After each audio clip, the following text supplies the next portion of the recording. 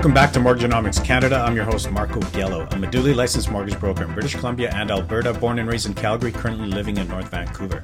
If you are from either of these provinces and require any mortgage-related services, please do not hesitate to contact me. Call or text me right now at 604-800-9593, 604-800-9593. One application, one credit check, and access to Canada's top lenders. All right, today I'm going to talk about spouses with different residency statuses, immigration residency statuses, who want to purchase a home together. Let's begin. As per the current legislation in British Columbia, if you plan to purchase a property and are not a Canadian citizen, permanent resident, or provincial nominee, you'll be subject to a foreign buyer tax of 20% of the purchase price, due at the time of completion. So if you as a work permit holder buy an $800,000 property in Vancouver, you would have to pay $160,000 in foreign buyer tax. However, becoming a permanent resident exempts you from this tax. But what if you're in a marital or common law relationship with one partner being a permanent resident and the other a work permit holder? If you both buy a home, would you still have to pay the foreign buyer tax? The answer is yes, but an opportunity exists to minimize the tax, potentially as low as 1%. The opportunity exists at the time of the process when your lawyer or notary registers you and your spouse with the land title registry.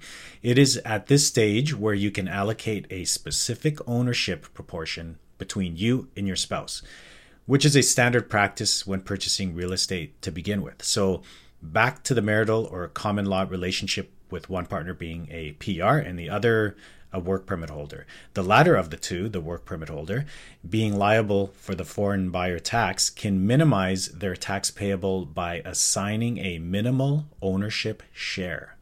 For instance, if the work permit holder is registered as 1% title holder, they would only pay 1% of the foreign buyer tax on a $800,000 purchase, reducing the foreign buyer tax payable from $160,000 to $1,600.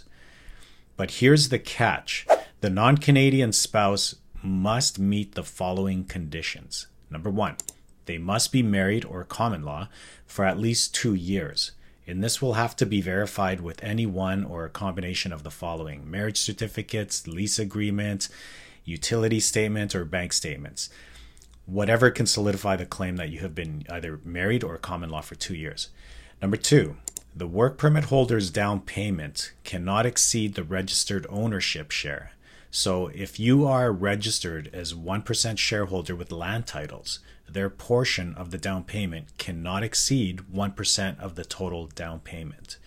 And lastly, number three, they must comply with the Prohibition on the Purchase of Residential Property by Non-Canadians Act, meaning their work permit must be valid and have at least 183 days or more remaining at the time of purchase. Wondering whether to proceed with a fixed or a variable mortgage? Why not pick both? There's a mortgage just for that. In fact, there's a mortgage that allows you the flexibility to configure it any way you desire. I call them hybrid mortgages. So let's say you have a $500,000 mortgage. If you wanted to, you could configure it so that $200,000 is allocated in a 5-year fixed rate, $100,000 as a 5-year variable, and the remaining $200,000 as a home equity line of credit. And better yet, every year you receive a detailed statement from the lender that outlines the cumulative interest charges for each configured mortgage. If you want to learn more, shoot me a text or give me a ring at 604-800-9593, 604-800-9593, or look me up at homefinancingsolutions.ca. One application, one credit check, and access to Canada's top lenders. And now, back to the episode.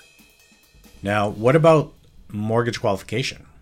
Regardless of whether you hold temporary or permanent residency status, there are numerous mortgage qualification programs tailored for newcomers to Canada within the Canadian market. The key challenge, however, lies in identifying a lender whose eligibility criteria align with your specific application profile. These new to Canada mortgage programs vary widely from one lender to another, emphasizing the importance of connecting with a multi-offering mortgage broker rather than relying on a single offer bank rep. Submitting a single application through a mortgage broker grants access to multiple lenders, greatly enhancing your approval prospects. Furthermore, the competitive bidding process that results from the multi-lender platform ensures the most competitive rates and diverse product offerings. And just to throw in a disclaimer here, the information discussed in this episode is intended to raise awareness of possibilities, provided all the conditions are met that we discussed. If you find that you meet the criteria discussed in this episode, the next steps should be to begin the mortgage pre-qualification process and simultaneously verify further with your real estate lawyer regarding your immigration status as it pertains to the foreign buyer tax and the Prohibition on the Purchase of Residential Property by Non-Canadians Act. For a complete reference to the BC foreign buyer tax, check within my episode notes for the link to be redirected to the official webpage of the BC provincial government. All right, that's all I got for today. Call or text me anytime if you have any mortgage questions at all, especially if you're in British Columbia or Alberta, as I am licensed to service these specific provinces, and especially if you're from Vancouver or Calgary, as I'm very familiar with these markets. And of course, I welcome calls and emails from all over Canada and the entire world for those that are in the process of or have recently relocated or immigrated to Canada from elsewhere, or for those Canadian citizens who are in the process of moving from one province to another, as I specialize in interprovincial relocations and new to Canada mortgage applications. Call or text me at 604-800-9593, or you can get me on WhatsApp or Facebook Messenger, or just go ahead and link up to my website, homefinancingsolutions.ca. And also, if you prefer YouTube, search for my recently launched channel, Mortgageonomics Canada Podcast, where you will find descriptive videos of these same episodes. Thank you again for tuning into Mortgageonomics Canada. Stay well, everyone. Talk again soon.